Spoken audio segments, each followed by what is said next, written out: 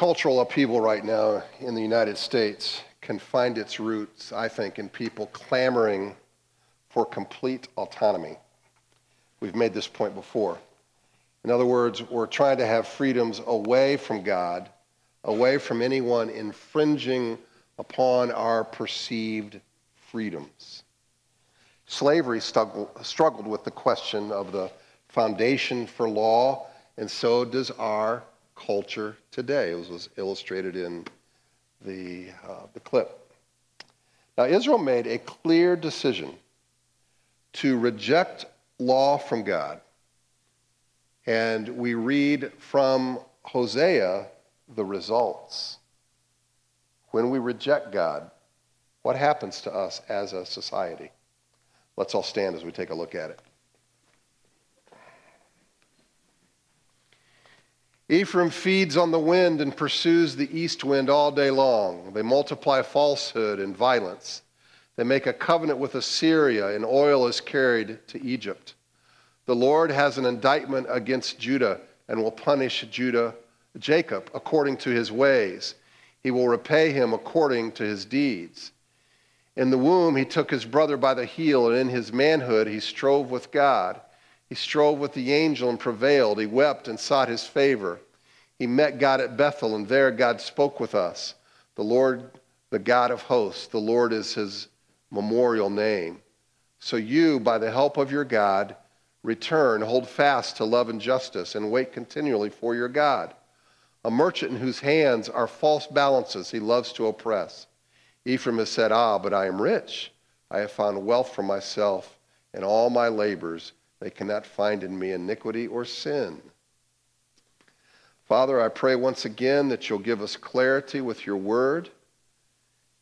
You'll give us boldness in the communication, receptivity, humility in our hearts, and then, Lord, the power to put it into practice. I pray again that you'll make us your holy people, for it's in Jesus' name that we pray. Amen. You may be seated. The east wind is a nod to the Sirocco, a northern African wind that blows across the Mediterranean. It was known for being hot off the Sahara Desert and dusty. And notice that this wind took place all day long, it says. In other words, it's relentless. What its meaning is that this refers to Ephraim, or Israel's hope for help, as they rejected the law of God and his person through idolatry. Their efforts, independent of God, are as helpful as a desert wind.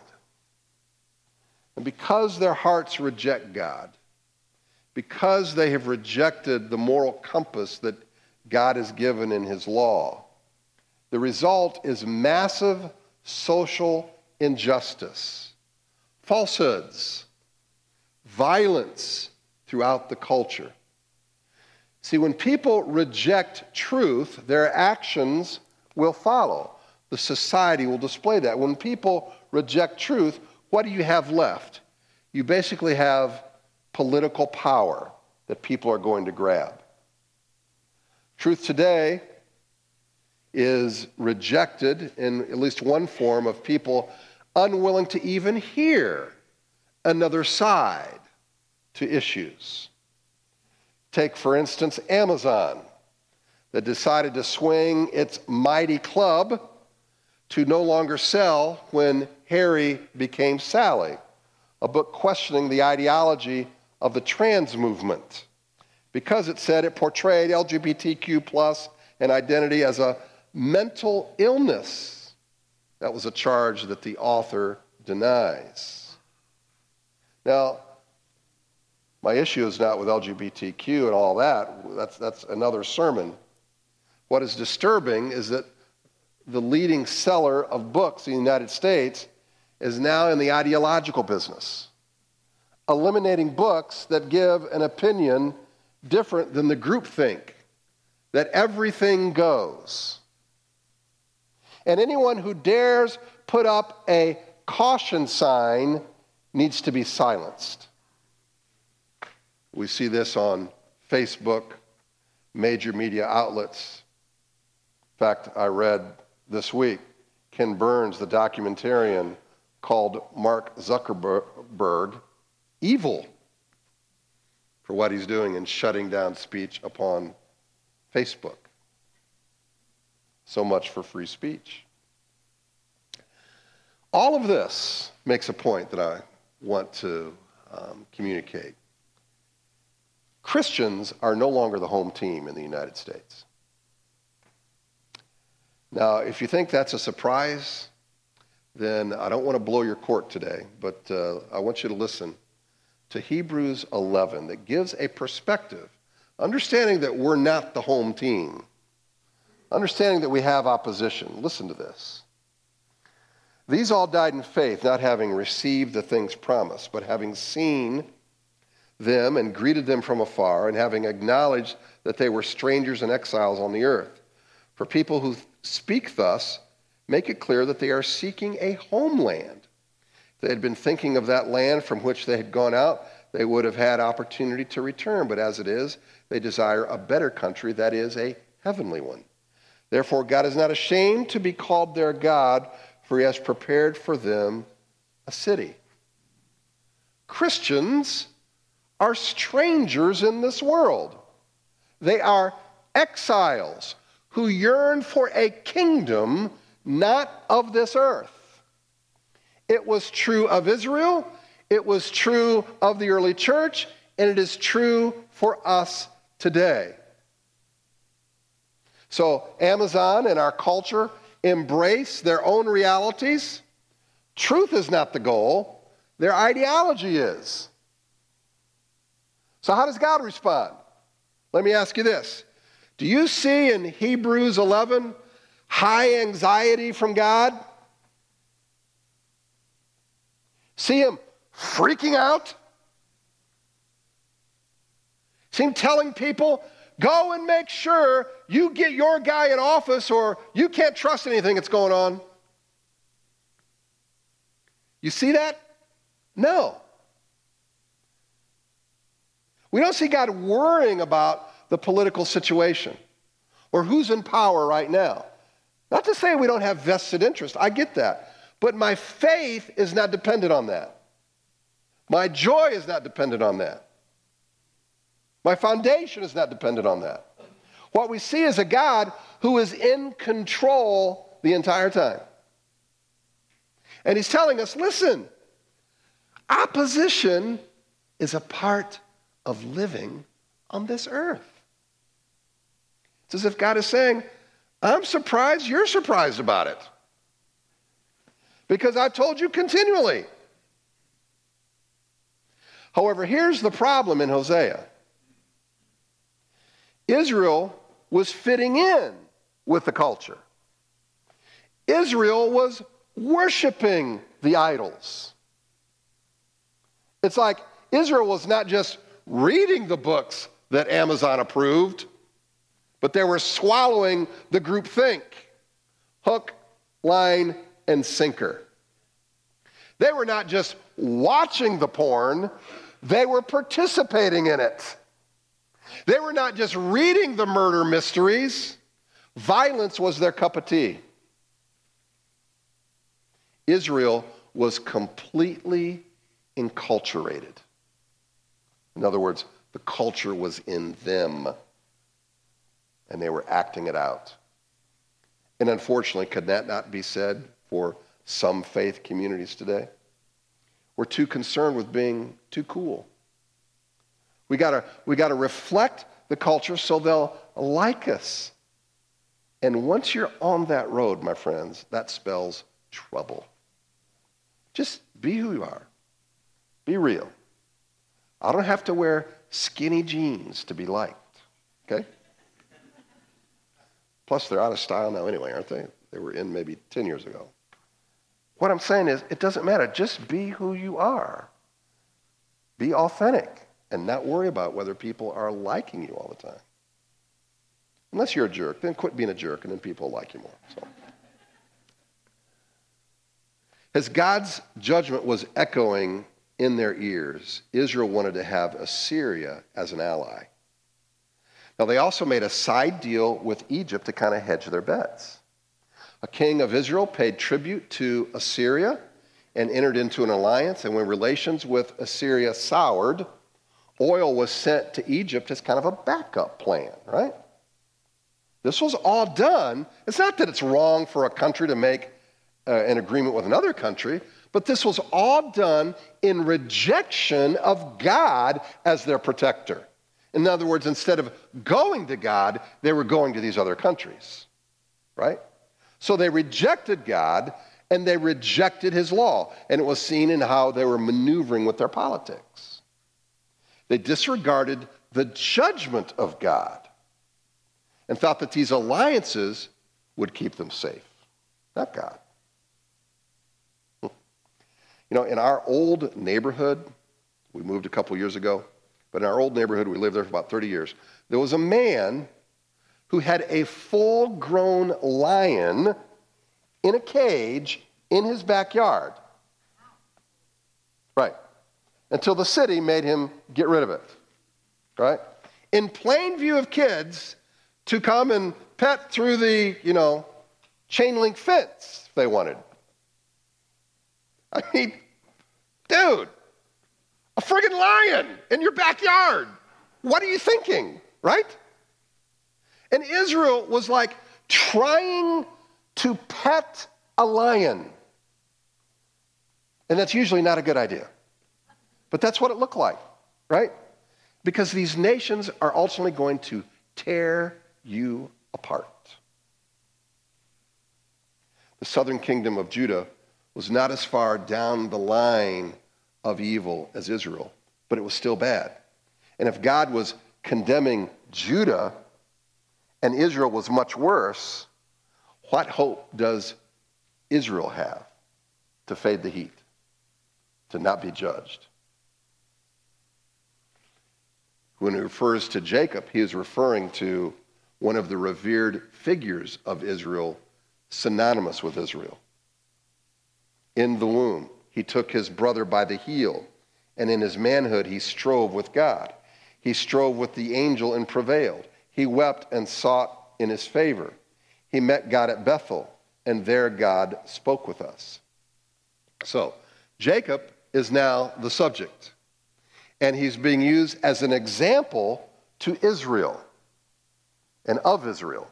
In Genesis 25:26, we read of Jacob grabbing the heel of his twin brother Esau coming out of the womb.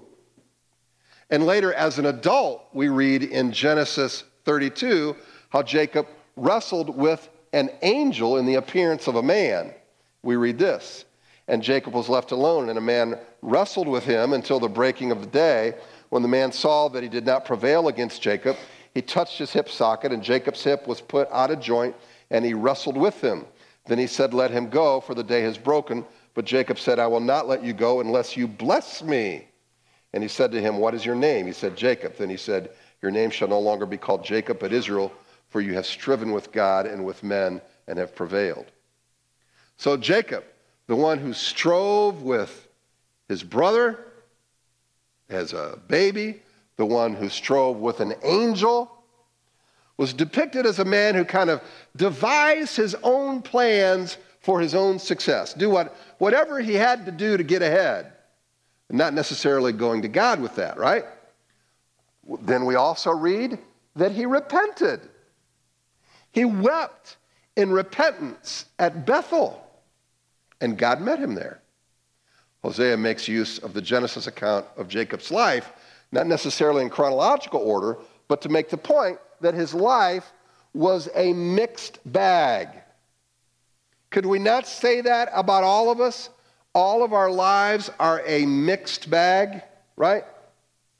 There's sin and there's repentance. There are seasons when we're not doing so well, seasons when we're doing a lot better. But notice in the repentance, he met God. God said to Jacob, and this is in Genesis 35, "Arise, go up to Bethel and dwell there. Make an altar there to the God who appeared to you when you fled from your brother Esau." Hosea said not only did Jacob meet God at Bethel, but God spoke to him.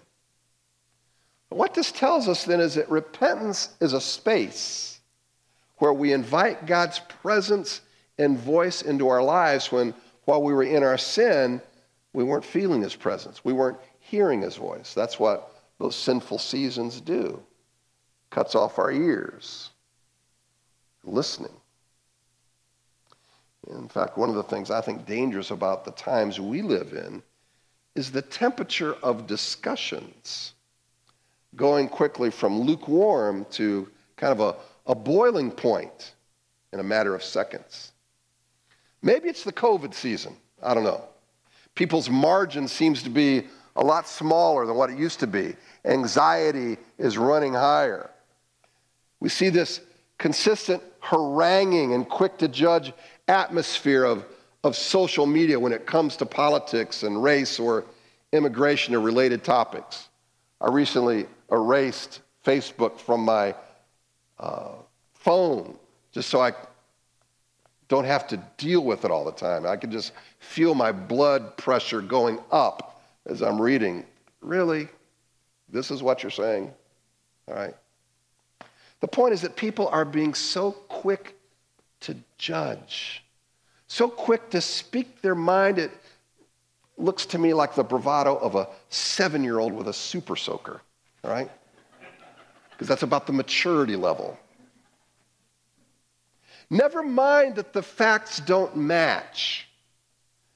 Never mind that there's not an opportunity to really have a conversation and hash this out. That's not important.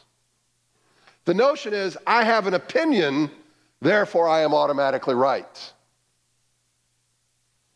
And just such pride, arrogance, no humility. During the Great Awakening, when the Spirit of God revived much of our nation's early faith, Jonathan Edwards was presiding over a massive prayer meeting. 800 men joined him to pray. Into that meeting, a woman sent a message asking the men to pray for her husband. She sent a note, and it described a man who had become unloving, prideful, and difficult. And Edwards read the message in private and then read it to the entire group. And then took a chance and said, you know what? We need to pray for this man. So I'm going to ask you, if you're here, to raise your hand. 300 men raised their hand.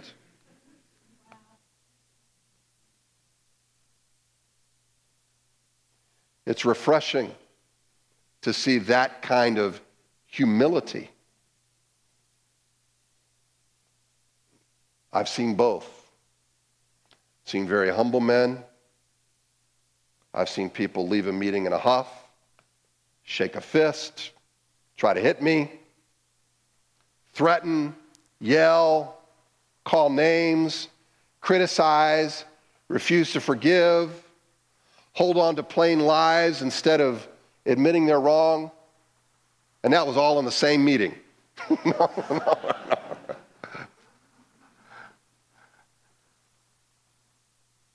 People refusing to pray. It's pride, it's arrogance.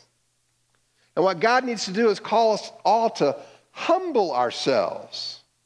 I should say God needs to do that. We need to respond to that. He's doing that. He's calling us to humble ourselves.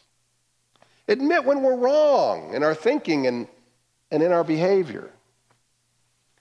Instead, what do we do in our culture? Change mates, change jobs, change churches, change friends. Do you ever thought maybe God wants to humble us first? It's not that maybe there aren't times when that might be called for. But how about first humbling ourselves, admit our part, and be responsible to him to mend our hearts, mend our relationships. What was it that God was saying to Jacob? The Lord, the God of hosts, the Lord is his memorial name. So you, by the help of your God, return, hold fast to love and justice, and wait continually for your God. Like Jacob, Israel needed to return to the Lord of hosts.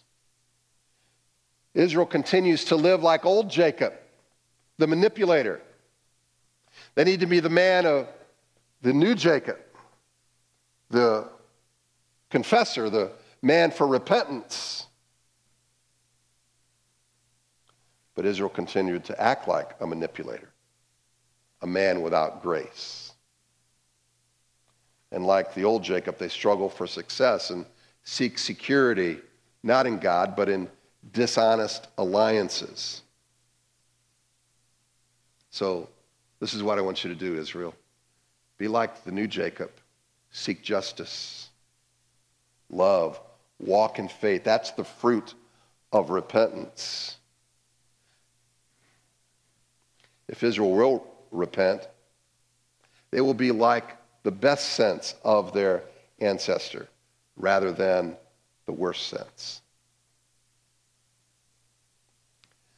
There are two combustible ideas, I think, that we're presented with that rarely we have them meet. And the first, we have sinned. And we have sinned gravely in heart and deed. And secondly, there's this rumor going around that the Lord is a holy God. Some don't quite believe it. But you know what repentance does? It brings these two ideas together. And many people think that when you bring those two ideas together, it's going to blow their life to smithereens. And so what we have is a fascination with self-esteem that the culture exhibits, and so we get into it. Society's hooked on affirmation steroids, and that's created a faith that hardly knows how to even pronounce the word. Repentance. It's not even a part of most people's vocabulary in their Christian life. And yet, when we sin so much, how can repentance not be a part of our regular daily life?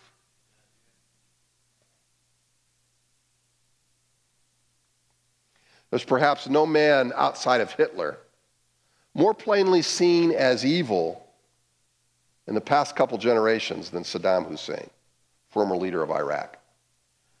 Hussein personally and politically exhibited a reign of terror, enriched himself at the expense of others, murdering thousands. Soon after his capture from an 8-foot hole that one observer said was filled with mice and rats, he was flown to a secret location for a meeting with 4 members of Iraq's General Council. They wanted to confirm that it was indeed Hussein. And when the men were offered the chance to peek through a window to see if it was, they said, no, well, we want more than that. We want to talk to him. Despite his condition, Saddam was defiant and unrepentant. Ahmad Kalabi, the head of the Iraqi National Congress, said he was quite lucid. He had command of his faculties. He would not apologize to the Iraqi people. He did not deny any of the crimes he was confronted with having done. He tried to justify them. The world is crazy, said one of the council members in the room. I was in the torture chamber in 1979, and now he was sitting there powerless in front of me without anybody stopping me from doing anything to him. Just imagine. We were arguing, and he was using very foul language. And the 4 men spent about 30 minutes in the small room confronting Saddam with his crimes. And as they left, the one council member delivered these final words to the former dictator. May God curse you. Tell me, when are you going to be accountable to God and the day of judgment? What are you going to tell him about the mass graves, the Iraq war, thousands and thousands executed. What are you going to tell God? And Saddam answered, just using more foul language.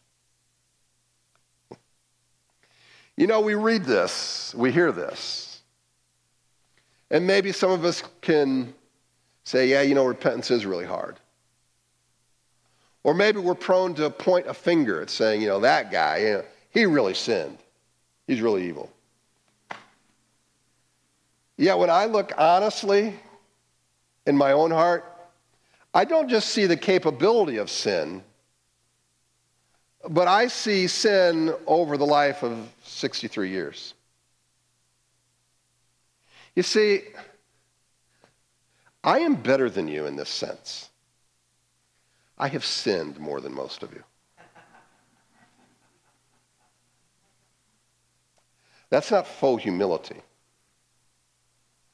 That's an honest evaluation of dealing with my own heart and knowing firsthand the old Jacob seasons and other times a new Jacob of repentance.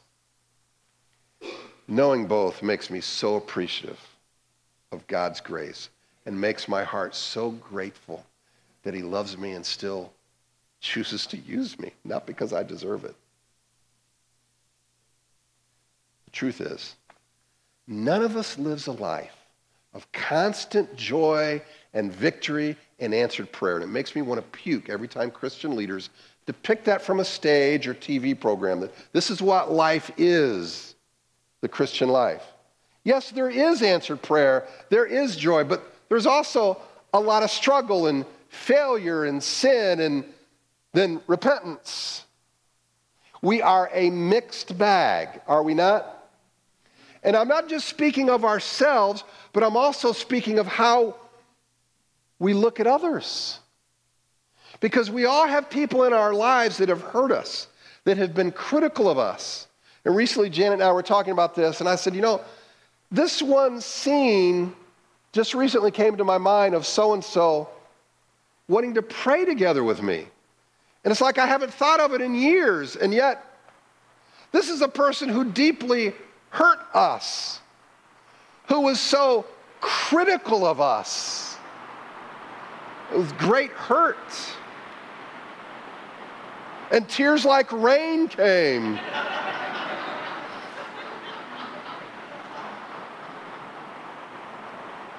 The point is, we are prone to broad brush others who have maybe been critical or maybe even an enemy without taking into account that they too have old Jacob, new Jacob seasons. That they're a mixed bag just like we are, right? And the sooner we quit acting like everything has to be shiny and victorious, the sooner we can get to the job of real ministry where people are at. Here's some of the other offenses Israel needed to repent from. A merchant in whose hands are false balances he loves to oppress. Ephraim has said, but I'm rich. I've found wealth for myself. In all my labors they cannot find in me iniquity or sin. False balances. This speaks of rigged weights and measures. Fixed scales to cheat a customer. You know, the law of Moses demanded honest measures. Leviticus said, you shall have just balances, just weights, a just ephah, and a just hin. I am the Lord your God who brought you out of the land of Egypt. An ephah was a dry measure for a bushel, and a hin was a measure for liquid. So the Lord doesn't want us like those, potato chip bags where you have, it looks like a gallon bag that's all puffed up, and then you get, and it's about a pint of chips at the bottom, okay? Israel allowed these dishonest practices to continue without addressing them. They accepted these evils as just the way it is. That's just the way we do business.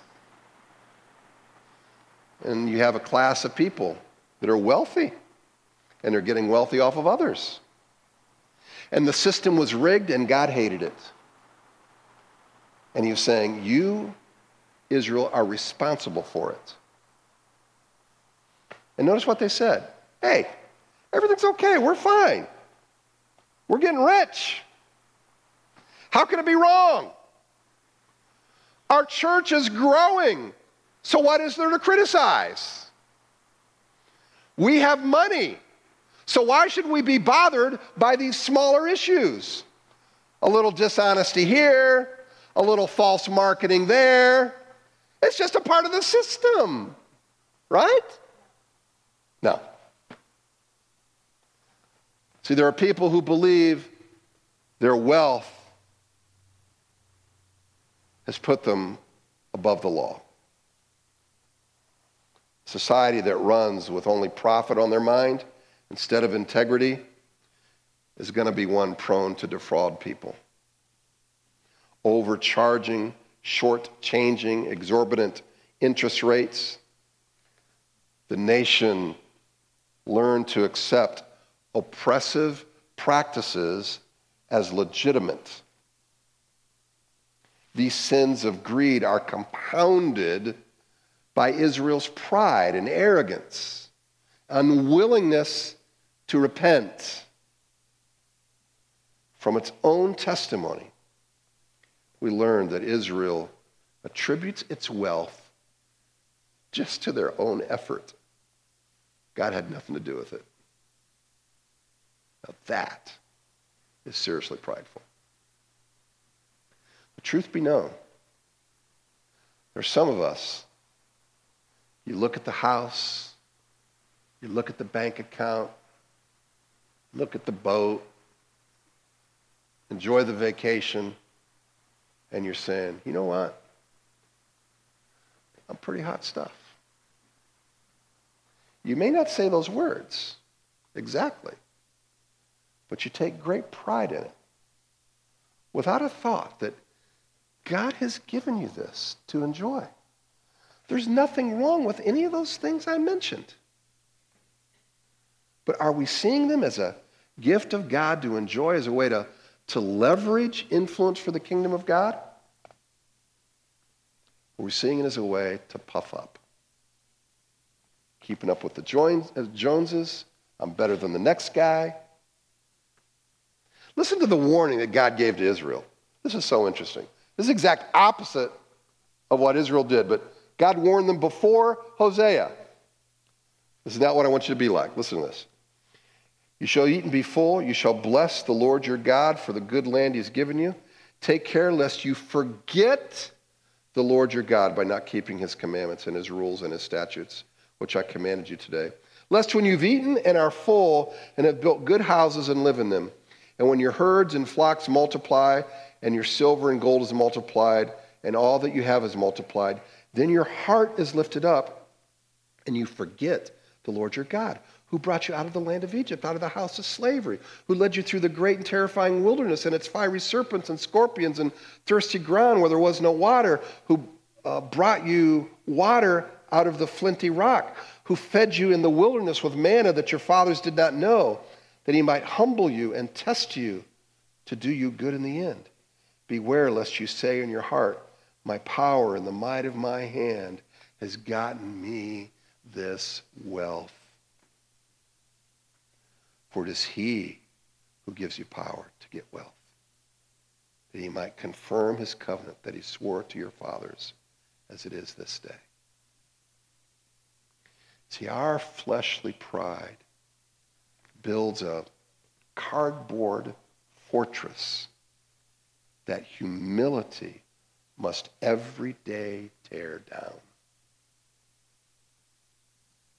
I'm telling you, if you have half the flesh I got, it's a daily thing. It's a moment-by-moment thing. Because my pride can run amok. Humility is the call that God is giving to each of us in our marriage and how we speak to one another with humility. At our jobs, maybe God has put you in a position of authority. Are you serving those under you, or are you using that position to make sure everybody knows who the boss is? Don't be that guy. Particularly when they know you're a Christian, don't be that guy. Be the guy who serves. Be the guy who admits that they're wrong when you're wrong. See, those are the ways in which the kingdom of God is spread and influenced. Let's pray.